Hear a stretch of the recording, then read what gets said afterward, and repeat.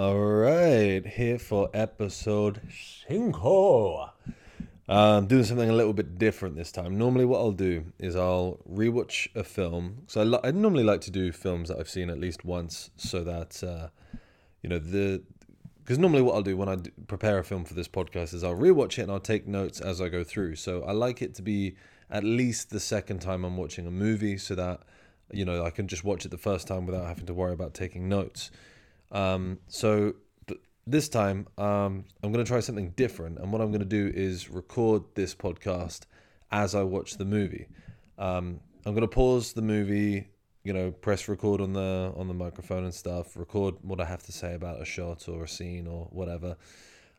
Stop recording, carry on watching the film and do it like that. So it might be an absolute car crash and I'll maybe have to delete the episode, record it again, or you're just going to have to deal with it. I have seen this film before. I haven't seen it for a long time. It's called Garden State, written and directed by Zachary Braffery, a.k.a. Zach Braff, a.k.a. JD from Scrubs. Stars Natalie Portman. Who doesn't love Natalie Portman? She's great in everything. So yeah, let's get into it. Let's giggity go on the giggity Garden State. Okay, so first things first, we get that opening sort of scene. It doesn't say or a lot, but it does a lot, if that makes sense. So as the sort of not quite the title credits, but the blah blah blah studio, Fox Studio, whatever appears on the screen. You just hear in the background like a distress call from a pilot, and then the shot opens up and you've got what is quite obviously panicked pedestrians, panicked civilians, people are panicking, and they're sat on a plane and there's turbulence, it's rocking around, the oxygen masks have all been deployed, and then you can just sort of see on the right hand side of the screen sat in the middle of a seat of three, as planes often are. Why did they do that? Put you in seats of three. Surely seats would be full. Anyway, it doesn't matter. I know why they do that. They definitely do that because if the average family is like two parents and kids, it was definitely like so that the mum would have to like stay with two kids and the dad could just like go off to a seat by himself and fall asleep or whatever. Definitely like some patriarchal loophole to like get out of being a parent. Anyway, I digress. So you have Zach Braff sat in the middle of this seat of three. Everyone's panicking, but Zach Braff, I don't know can't remember his character's name in this yet. We'll get to it. Like I say, I'm watching this one through instead of making notes and then recording a pod by reading my notes. So he's sat there not looking fussed in the slightest that it's, a turbulent potential plane crash. Which I really, really like because it sort of says a lot about his character at the time. Like if I remember rightly about this film, I believe he's sort of recently lost his mum. But if you don't know anything about his character at this point in the film, it sort of just says, why is this person okay with death? Why does he not care? Like everyone around him is like, oh my God, we're going to die. And he's just sat there like, I'm going to adjust this air conditioning thing so that I can have a little bit more air on my face. Because that's exactly what he does. He adjusts the aircon. So I love that. It's like an opening statement, this shot of where is the mindset of this character. And then it's cut to him laying in a very white room. And the shot is really interesting. I need to press play and like see where this scene goes. But I really like that shot. It's like slightly above the ceiling fan, so you can see the tops of the blades from the ceiling fan as if you were above it, like looking on the ceiling, looking down. There's no furniture in the room. There's like a phone on the floor near the bed. There's a stack of like books or papers in the corner with a phone charging on them. Nothing else. The bed sheets are white, the walls are white, the blinds are white, the fan's white, the bed sheets are white. Did I say that already? Everything's white in there. It's a weird shot. Let's carry on, shall we? We get a really nice sort of montagey sequence afterwards. So it's probably worth pointing out as well that Zach Braff actually won a Grammy for the soundtrack for this film. So he basically created one of the best mixtapes that cinema has seen. Very Quentin Tarantino in the sense that he just selected like fantastic songs, be they like pop culture songs or deep cuts, that are like hard to get hold of. Like the Urge Overkill version of Girl, You'll Be a Woman Soon in Pulp Fiction. Very deep cut, but now is probably the more popular version since 1994 when Pulp Fiction came out. Trivia for you there, because I am nothing if not a useless supply of movie trivia. An endless supply. It has its uses. I should be kinder to myself. Anyway, so yeah, this little montage is just sort of like, so that scene that I was talking about earlier where he's lying in a white room, there's the phone rings, it goes straight to answering message, like one ring, bam, to answering message. Again, says a lot about Zach Braff's character. He probably doesn't like people, doesn't want to engage with people, doesn't want to like give himself the chance to answer the call, just bam, straight to answering message. Very interesting construction of this character. And then he goes through the motions again to the Coldplay. So I don't know if I said it a minute ago, actually. So this is to Coldplay. Is it We Live in a Beautiful World? Yeah, we do. Yeah, we... Whatever. Back when Coldplay used to make music that was half listenable. Oh, I went there. Yes, I did. And then we see him stuck in traffic, sort of just going through the motions. And then he pulls up to his place of work and he gets out of his car and the camera pans from the driver's, tracks back actually from him getting out of the driver's side, tracks back, sees that the petrol pump from the gas station in America is still in the side of his car. He's obviously driven away without taking it out. He's all over the place because the phone call that he got from his dad in the white room, I realize I'm jumping all over the place. Maybe it is better that I make notes before I just record this on the spot, but we're here now. Was that his mother has passed. So he's obviously very rocked by that. So during this entire montage of him, driving around to Coldplay, he's obviously very rocked and not thinking straight. He turns up to work and his boss has already given him shit and he could give less of a crap about what his boss has to say. So I've shot-wise and everything, there's a lot of, it's not quite Goodfellas-esque as we're watching him go through the back entrance of his place of work, as in like that one steady cam sort of shot. It kind of is, but there's a few cuts here and there. I really like the lighting between like the back house kitchen area where his place of work is, and then going into the actual restaurant area where it goes from being very cold and dingy in the back to like bright. Well, it's dark in tone because it's a restaurant, but it's bright in color and warmth in the actual restaurant area. So that's a nice juxtaposition between the two. It feels very much like you are walking into a new place with Zach as he goes to go be a waiter. He gets some shit from some customers at his table, and then he has like a waiter earpiece in. I think this is a very American thing. I don't think it happens much in the UK, but he has an earpiece in.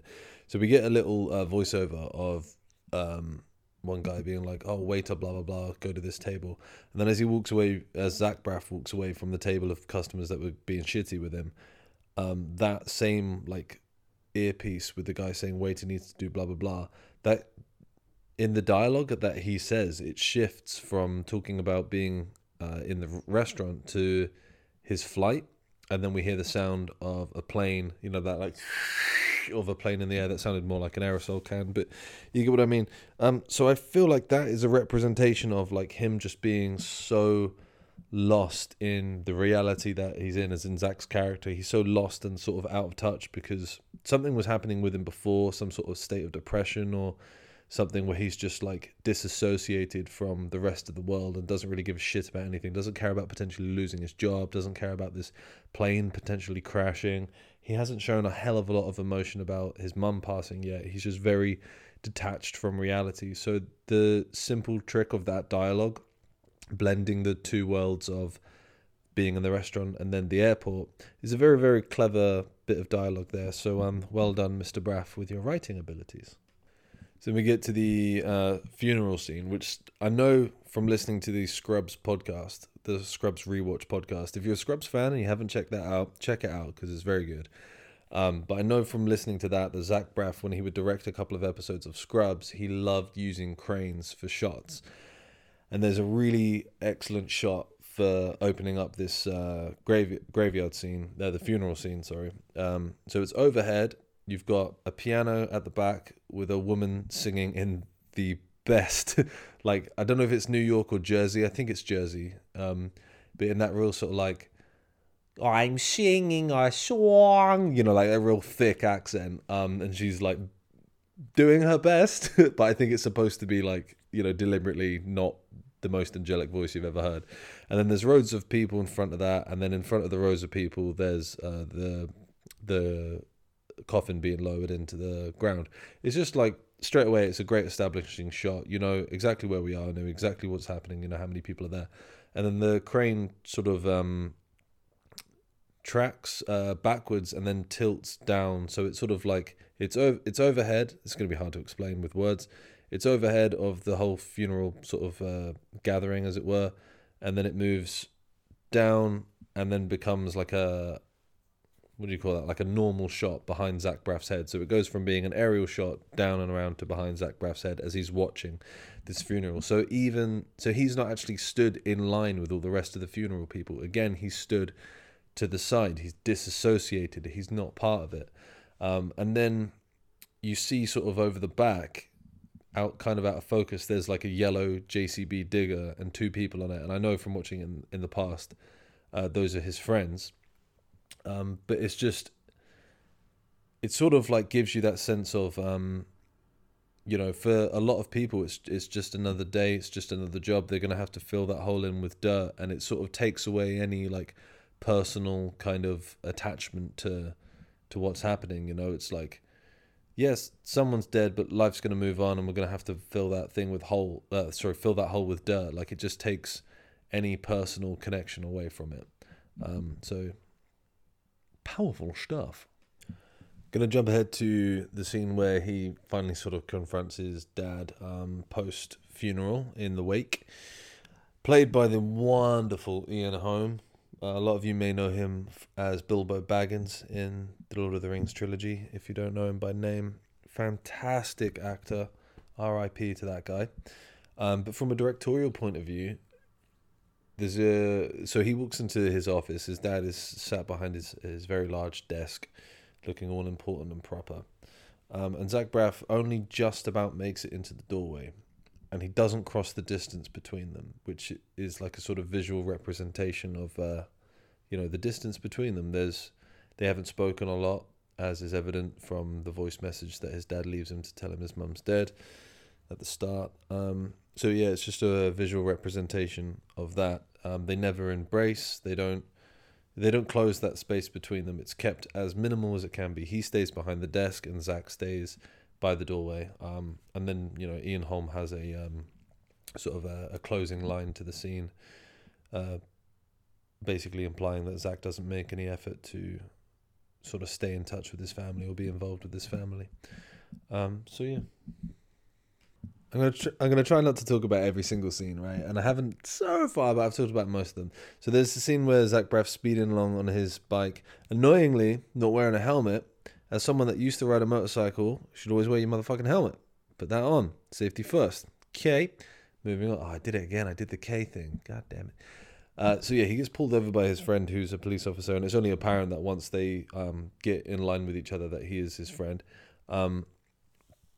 But that mystery is sort of kept by the fact that we only see Zach, like the police officers in the back in the distance. There's like spotlights and the headlights of, you know, the blue and red flashing lights and stuff, sort of making a silhouette out of the officer. So there's no familiarity from an audience perspective, even if you recognize the actor. And then when he walks up to him, they're like, "Oh shit, we know each other." And I did recognize the actor. It's Michael Weston playing Officer Kenny. And anytime it basically stays as a sort of like cut back and forth two shot between them, but anytime it cuts back on Zach, you see the red flashing lights both on Zach's face and the building behind him. And then when it cuts back round to Officer Kenny, you don't see any of those lights flashing. So I guess that's sort of showing that like Zach is sort of the criminal in this situation, because he was the one speeding, ends up getting away with nothing because they're friends, so he doesn't get a ticket or whatever, but he's still presented visually with the lights and things as a criminal in that setting. So there you go. So we go to the house party scene. There's a really, so they get to the house party, blah blah blah, whatever. The main part of it is when they go to this like room at the back where there's only a few, like sort of select few people hanging out, and Zach Braff's character is sat in the middle of the sofa, and then either side of him are his friends, and most of the camera will either just be like stills on all the people sort of sat in the circle around the sofa where the three main guys are sat, or it will be a camera will be sort of on some sort of tripod with a pivot looking at Zach Braff and then just pivoting left or right depending on which friend sat next to him he's talking to. So it's all very stationary, static movements, and like just sort of a tilt left or a tilt right at most. There's hardly any movement of the camera. And then they take a bunch of drugs and the real partying starts happening. And then the camera gets a lot more free. You know, it actually physically will move up and down or tilt up and down and spin and, sort of be bumped a little bit, like a bit more Steadicam-esque. So the camera suddenly gets all this movement, and going from a very still stationary manipulation of the camera to a bit more fluid and free as the people start to get more fluid and free and they start getting a little bit messed up because they're taking drugs and drinking and stuff. With the way the camera is mimicking their behavior, it's just a nice way to sort of lull the audience into this party atmosphere that they're creating.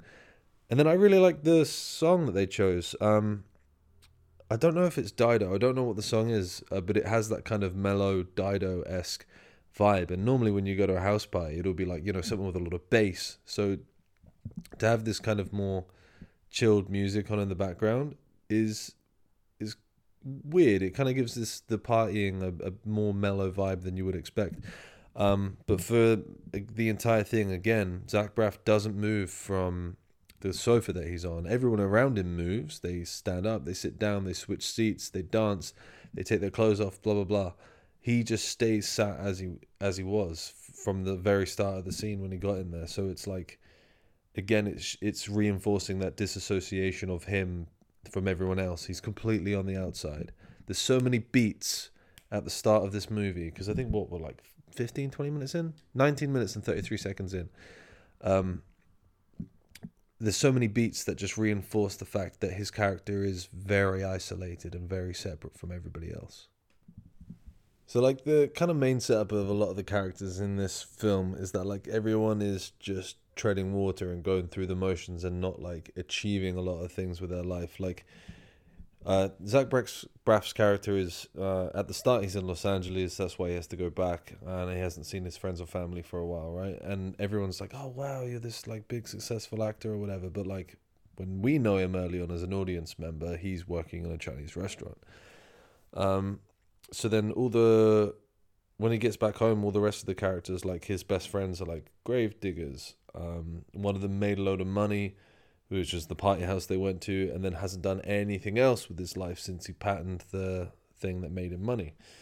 And then so the morning after the party, he's staying at his friend the grave digger's house. Who is the actor from Jarhead? I love this actor. What's his bloody name? Peter Sarsgaard. Great actor. So he's he wakes up at his house with I want to call him Sheldon, but it's not Sheldon. It is Sheldon from The Big Bang Theory.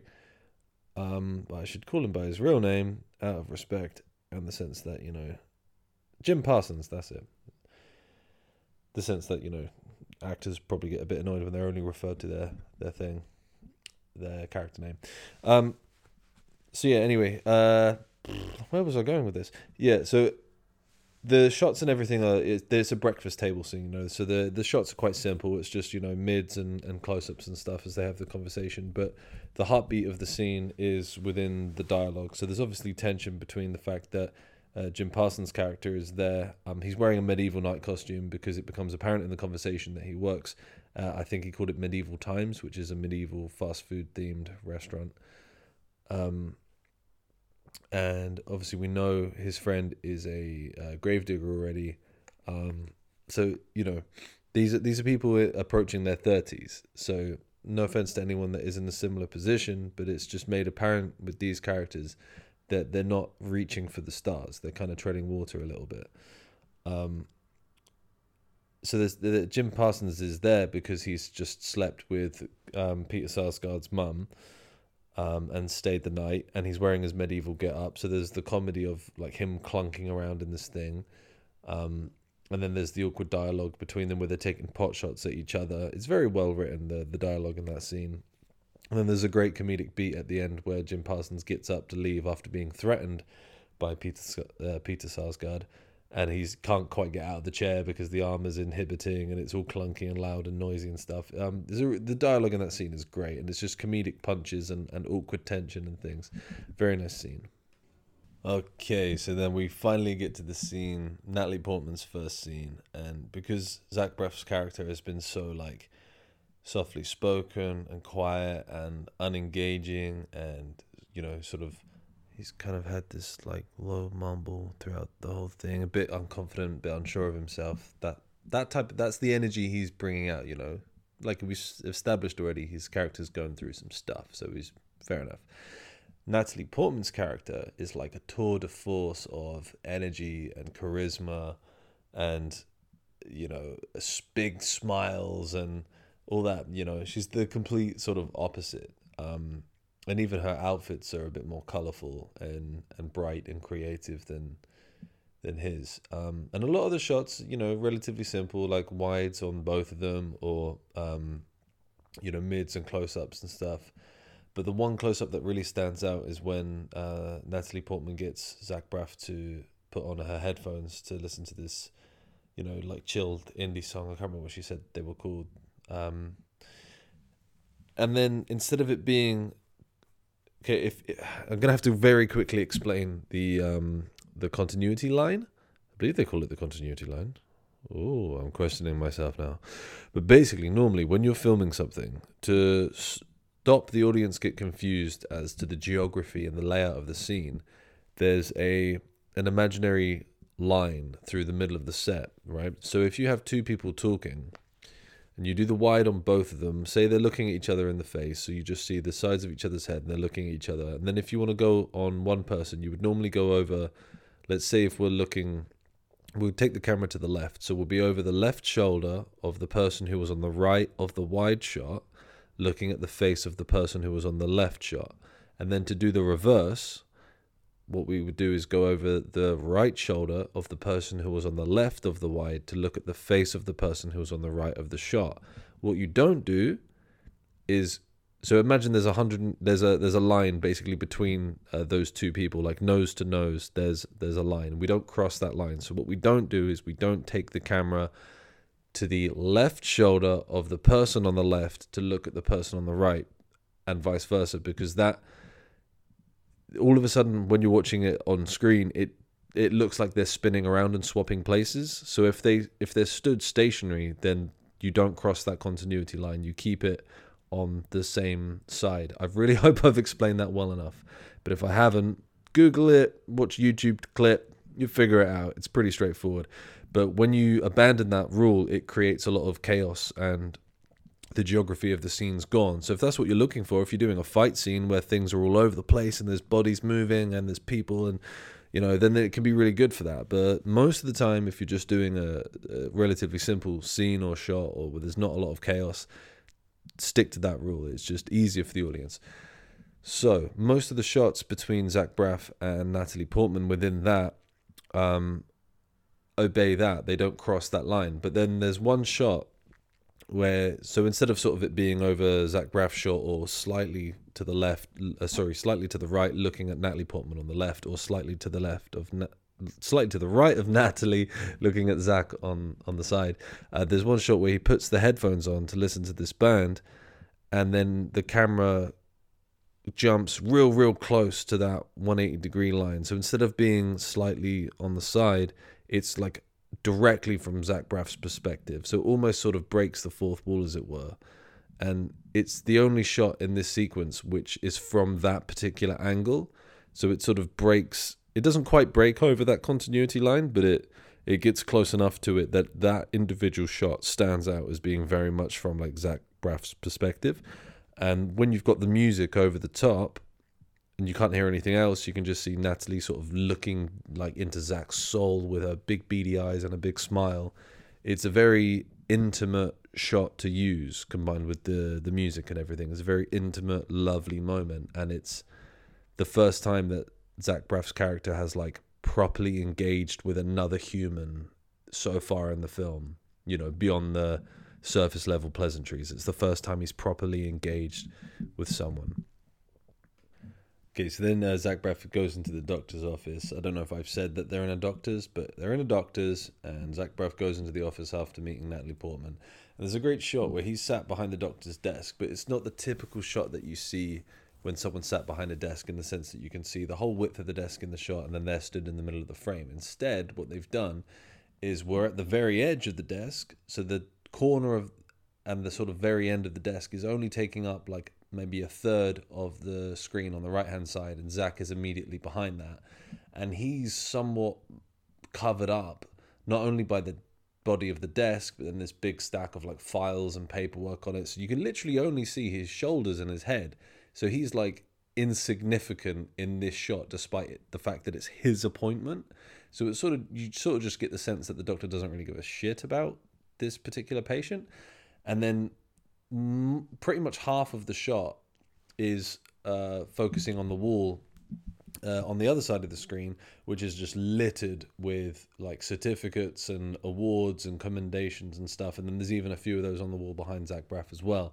And then the camera does a really nice, it cuts to a shot of all of those certificates and things on the wall as Zach Braff looks over to them.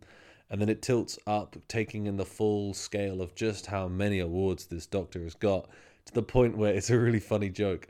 Whereas, like, there's one certificate award thing nailed to the ceiling because it couldn't fit on the wall. There was just so many on this wall, they had to put one on the ceiling. It's a great joke. I guess it sort of just shows, like, the obnoxious sort of showboating of this doctor character. Just real quick on the rest of that scene with the doctor, where he's talking to him about his problem. Most of it will be like mid shots from either side of the desk, just doing a back and forth sort of two-hander. But then when the doctor starts to get a little bit more intimate, he tells a personal story to like help explain a point to Zach Braff. The camera gets a little bit closer to him, and then as soon as he's done with this story, there's a punchline from Zach, like, yeah, I don't think that's quite what my problem is, kind of thing. And the intimacy is gone, so then they stop with the sort of more close-up shots. There's one a little bit more towards the end, when he sort of finally gives him some, like, good doctorly advice. But it's just, again, the idea of, like, using close-ups for when the conversation gets a little bit more private or intimate. And I don't mean intimate in a relationship way, I just mean intimate in a platonic kind of way. He's telling a sensitive story to Zach. So again, it's just a nice trick you can do as a cinematographer or director, is just use the close-ups when there's a good intention to use them, when there's a real point or purpose behind them, even in a scene that to the average audience member might seem relatively insignificant in the scope of the movie. Just doing certain things like that, like going from a wide to a close, can really make a scene that much more prominent and impactful when it would otherwise be overlooked. Again, real simple, like a directorial and setup shot for when Zach Braff goes to pick up Natalie Portman when she's outside the hospital. Well, he doesn't go to there to do that. He just sort of pulls up next to her. So when they're talking, a lot of it, again, will be mids and close-ups or mid-close-ups, that kind of thing between the two of them. But she draws attention to the bike. So then the camera goes back to a wide where we encompass both Natalie and Zach while he's sat on the bike and she's sat on the bench, because the bike is being spoken about, so it's important to show the bike in frame so that the audience can connect all the dots and everything. And then when it goes, the attention is drawn back off the bike, it goes back to the mids and the close-ups. For his feature directorial debut, Zach is doing a hell of a job on this one, so good on him. I know he's done a couple of episodes of Scrubs prior to this, but good on him, he's doing well. Also, it's hilarious to me as a rugby fan that this is the first time in the movie, by the way, so she gets on the bike to drive her home. It's the first time in the movie that he puts on a helmet while he's riding a bike. But it's hilarious to me as a rugby fan that she's randomly got a scrum cap in her bag that she puts on as her helmet. A scrum cap's not going to do anything if you fall off that thing. But B, why does an American who, like, 9 times out of 10 Americans don't know shit about rugby, why has she randomly got a scrum cap in her bag? It's so good. Such a weird, wacky thing to throw in there, but I like it. A point as well that only sort of occurred to me when Natalie Portman takes Zach Braff to her house is that whenever there's a moment for Zach Braff's character to like take in, part of the scenery or an object or a person or whatever, it will go to a shot from his perspective or whatever, and then just do like a real simple slow track or pan up or something, just like some simple movement of the camera to sort of show the audience what he's looking at. And then there's never any music to it, and it will just be a real slow, simple, like unexcited sort of camera movement. But it's a very funny little way of like us as the audience being able to sort of see the world from Zach Braff's eyes with that kind of like awkward, like, wow, really, you have one of those type thing, or whatever you want to put on it as the thought that his character's thinking as an audience member. It's very good. I like it. A great intimate moment in the bedroom of Natalie Portman's character, where they're getting to know each other a little bit more and stuff, and talking about, their past and what makes them who they are and stuff. And there's a great moment that, like, for me, one of my memories from this film that sort of summed up like what makes Natalie Portman's character her, is she says she gets awkward and she needs to feel unique, so she makes a weird movement and noise and then claims that, like, yeah, I've just done something completely unique and original that no one else on planet Earth has ever done and no one will ever be able to copy. So like that in and of itself is completely unique, so she can feel a bit more special. And I just feel like that's such a great moment for a character to have. Like, it's a great bit of writing, behind this character, making them who they are, because it is really cool. It's a really cool, unique thing for that character. I really love the set design in Natalie Portman's family's house. Everything, like the mums, when they first get there, the dogs are barking at Zach and they're like quite hard to claw back away from him. And the mum makes a point of saying, like, oh, we would train them, but who's got time to train them? So it's quite apparent that they're one of those families that's a bit frantic. So they forego a lot of other things, like general sort of tidiness. Like, the house is really cluttered. There's a weird contraption of, those like hamster tubes, so they can, like, explore places other than their cage and stuff. They're everywhere. There's clothes spread out. There's clutter. There's bits and bobs. And then in the garden, there's leaves everywhere that no one's like raked. I think it's a trampoline that's got a tarpaulin on it, and that's completely sunken down and in because of the weight of all the leaves on it. So it's one of those houses where, like, they're obviously so busy doing other shit that they just sort of don't have a general upkeep and tidiness of their house. And it just says so much about them as a family, but sort of reinforces why Natalie Portman's character is the way that she is. She's very frantic and energetic and, like I said, a sort of a chaotic tour de force, which is the complete polar opposite of everything we know of Zach Braff and his family and their characters so far. So it's a real nice way of sort of reinforcing why she is the way she is and, where she comes from.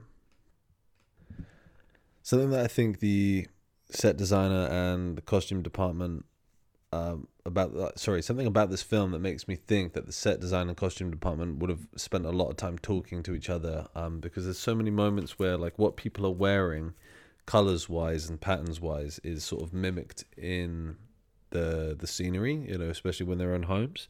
So for example, there's a scene where Zach Braff is talking to his dad, Ian Holm, and Ian Holm stood in sort of like an archway, and everything behind him is quite bright and white, or like off-whites and beiges and stuff, and he's wearing a sort of off-white beige-ish cardigan thing, and then Zach Braff is leaning up against something, and everything behind him is a bit more dark and wood, dark wood sort of vibe, and he's wearing something dark brown. And then we go to Natalie Portman's house, and she's wearing like a pink shirt thing, and behind her is a pink blanket. Her brother Tatembe is in a sort of red room, and he's wearing a reddish shirt. Everyone's sort of similar. He had a really, I think this is like just typical funny Zach Braff humor, where it's a little bit silly, but it's funny. Tatembe, it's established before that he's studying, this is Natalie Portman's brother, that he's studying criminal psychology, and he's dusting for prints on a remote control. And the mum's like, what are you doing? Why? And he's like, well, someone's been pissing on my GameCube and I'm about to close the case. And then he's like, The paw prints point towards a canine. It's like, it wasn't apparent early on that the thing in the house that's pissing on your GameCube was probably one of the dogs, and then he's dusting for prints and he's like, these are paw prints, it must be a canine. It's such silly humor, but it's very funny. Now I feel bad for finding the fact that she had a scrum cap in her bag funny, because I've just seen the scene where it gets revealed that she was wearing it because she was diagnosed with epilepsy and it's preventative covering. So now I feel bad for laughing about that. But at the time, early on, you're just like, why is this person wearing a scrum cap? It doesn't make any sense. But now it's revealed. So, shame on me.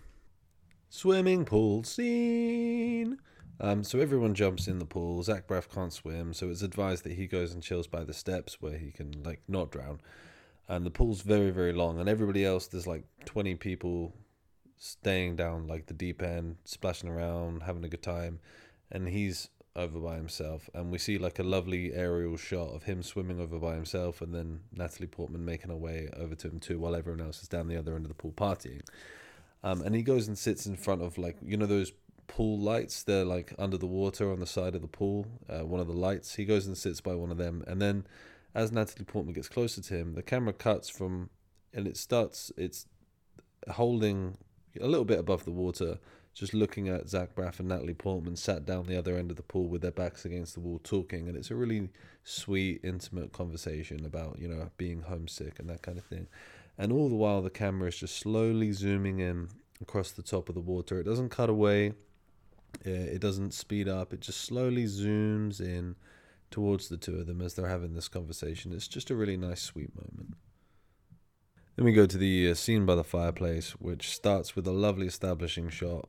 Which I love a bit of symmetry in my shots. Love a bit of symmetry. So you get the centerpiece of the shot is this big roaring fireplace, and Natalie Portman and Zach Braff are sat on one side. Peter Sarsgaard, and the rich kid. What is his name? I'll get to it later. I can't find out on IMDb. My bad, dude. But the rich guy. They're sat on the other side of the thing, so you get the symmetry. The rest of the shot is very dark. There's the only light in the scene, or the source of light in the scene. So I could go on a tangent about source of light, but I won't. The only source of light in the scene is the fireplace. So you get this nice, warm, intimate moment between these four characters, and it's presented in that symmetrical establishing shot, which is very nice. Zach Braff, then goes on to talk about his mum and why she was paraplegic. He has a monologue about it, and the first half of that monologue and most of the shots of all the other characters in that scene are mids or mid-closes, and then as it gets to the sort of pinnacle or the more emotionally impactful part of the monologue, we get to see some close-ups of Zach Braff. So again, it's just a real simple but effective. When I say simple, I don't mean to discredit it. It's a simple but effective way of the camera raising the emotional tension of what we're seeing and hearing as audience members. Another visual joke that they did in this film really creeps me up. So Zach Braff's bike that he's riding has a sidecar, so he drives it. Natalie hugs behind him, and then Peter Sarsgaard sits in the sidecar. And we already know that Zach Braff has one of those half-face helmets. Fun bit of trivia in the bike community. They call them no-face helmets because they're not as protective as obviously a full-face helmet, normal motorbike helmet. Anyway, side tangent. So he's wearing that half-face helmet. Natalie Portman's wearing the scrum cap. And then Peter Sarsgaard has yet again a completely different helmet to the other two.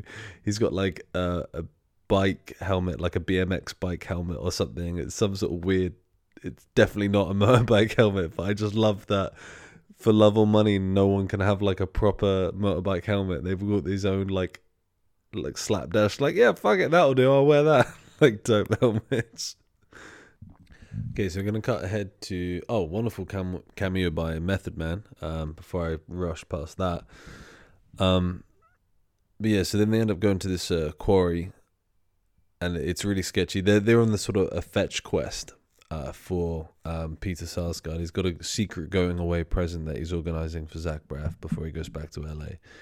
And they go to this like junkyard quarry thing there to meet some stranger to get the thing. And it's really sketchy. You're like, oh my God, are they going to go somewhere where like, you know, they could get hurt or worse or whatever? Or worse, expelled. And they go to knock on this boat. It's obviously like a boathouse that's on dry land where the person lives. And they knock on the door and you're like, oh my God, what's going to open this door? So you get the sort of the tension of potential threat coming through. And then the person who opens the door, the bloke, he's got a baby in his arms. And that immediately extinguishes any sort of potential threat because he has an infant. So it's just like an interesting sort of story beat to put in. Then, you know, within the next moment, the baby, they, you know, put it down in its cot to go to sleep. So the baby's done, but it's just there as an initial sort of story beat to get rid of any sense of potential danger. And then they do one of the bits that always stood out for me, what I can remember watching from this film when I watched it before. Was they do the big quarry scream. So Zach Braff climbs up on this like old crane or something, and he stands on the cabin of it, and just like screams at the top of his lungs into the quarry abyss. And then the other two, Peter Sarsgaard and Natalie Portman, jump up on there as well. And they all scream in unison together. And then as they do, the camera like tracks back really quickly away from them and sort of down into the abyss. It's just like a nice sort of shot that's mimicking their scream. It's just cool. And then finally, Zach Braff and Natalie Portman get their first kiss of the film. There was dialogue before that teased about them like not making out like the first time he goes to her house and things. So they finally get their kiss, and it's all like romantic, and it's raining and all of that, and the camera is sort of like doesn't zoom back in from the point that it zoomed all the way out when they screamed, but after it zooms out it cuts a little bit closer to them, like as a wide with all of them, and then as they kiss it zooms in a bit more closely on those two. So it's just a like really, again, simple but not in a bad way, simple but effective shots and editing and camera movement to portray stuff. Quickly talk about blocking between two characters. So there's, you know, we've moved on from the quarry scene, and then there's still a bit wet. So for some reason, because it was raining, so for some reason they're sat in the bath. This is just Zach Braff and Natalie, both fully clothed. So I don't know why they're sat in the bath. You know, I can appreciate if you've been out in the cold or whatever, you might want to have a shower or a bath when you get into one back up. But they're both sat in a bath that doesn't have any water in it, and they're both fully clothed. I guess it's somewhere safe that they can drip. Doesn't matter. But blocking-wise, for where the actors are stood or sat, Zach Braff is leaning up against one end of the bath. And then you'd think, normally if two people are sharing a bath, the other person would be leaning against the other end, but Natalie isn't. She's sat right in the middle of the bath, so she's a lot closer to Zach Braff. So, and they're just sort of, you know, staring at each other or staring down or whatever. So it just creates that intimacy between the two characters, that they're not casually sat there chilling. They're sat there intimately engaging with each other, and it's just a simple blocking mechanism like that, closing the space between them, just creates that sort of subconsciously for the audience. I adore one of those final. It's one of the final scenes, but it's between Zach Braff and Ian Holm, and it's sort of like finally when their relationship comes to a head, in terms of, you know, Ian Holm blaming Zach Braff for making his mum a paraplegic, and how Zach Braff feels about it. I'm not going to recite the dialogue to you, because it would be the whole scene, but the dialogue in that scene and the performances from both the actors is so great. Most of the shots are, you know, there's wide establishing ones to let us know that we're in Ian Holm's bedroom and stuff, but most of the rest of the shots thereafter, because of the sort of intimacy of the conversation, it goes back to being close-ups and stuff. There's not really any music behind it. You just have these wonderful, like, you know, open soul, open wound sort of deliveries from Zach Braff and Ian Holm. It's a brilliant scene. It doesn't need to do a lot, like cinematography wise, lighting wise, sound wise. Obviously there's the people that are behind those things are doing great jobs. But what I mean is, like, it doesn't need to be like a fanfare, fanciful type moment. It's just the beauty of that scene is in its simplicity, and it's a excellently executed scene. This is the second or third time I've watched this movie. Like I said, I haven't watched it for a long time, but my jaw was dropped in that scene. It's a great scene. It's why we watch cinema, so that we can feel things, be it to feel laughter or to feel fear if we're watching a horror movie, or to feel joy if we're watching a rom-com, or to get our heart racing if we're watching an action thriller. We watch movies to feel things, and that made me feel things. So, excellent work, everybody. Okay, wrap up the final scene real quick. Again, great symmetry when they're sat on the stairs, sort of saying their goodbyes. There's an escalator on either side, and then the main stairway in the middle, and they're sat on the main stairway. So it's just a nice symmetrical shot. I don't know, something beautiful about symmetry in films. It just always looks nicer. And then there's a great shot of Zach Braff being sat on the plane, debating whether or not he's gonna, go back to Natalie or carry on his plane to LA. And everyone around him is a bit like manic and frenzied. Like the audio in the background is people mumbling and talking and that kind of thing, background noise.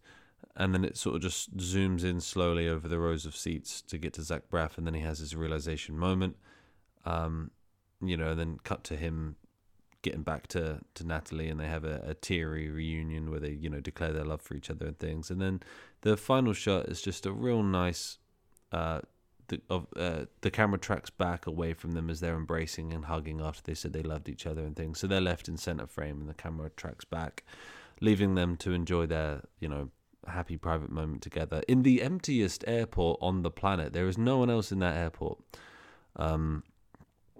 Side note, so they probably filmed it like at the dead of night and just rented out one area of it. Who cares about the logistics of filming?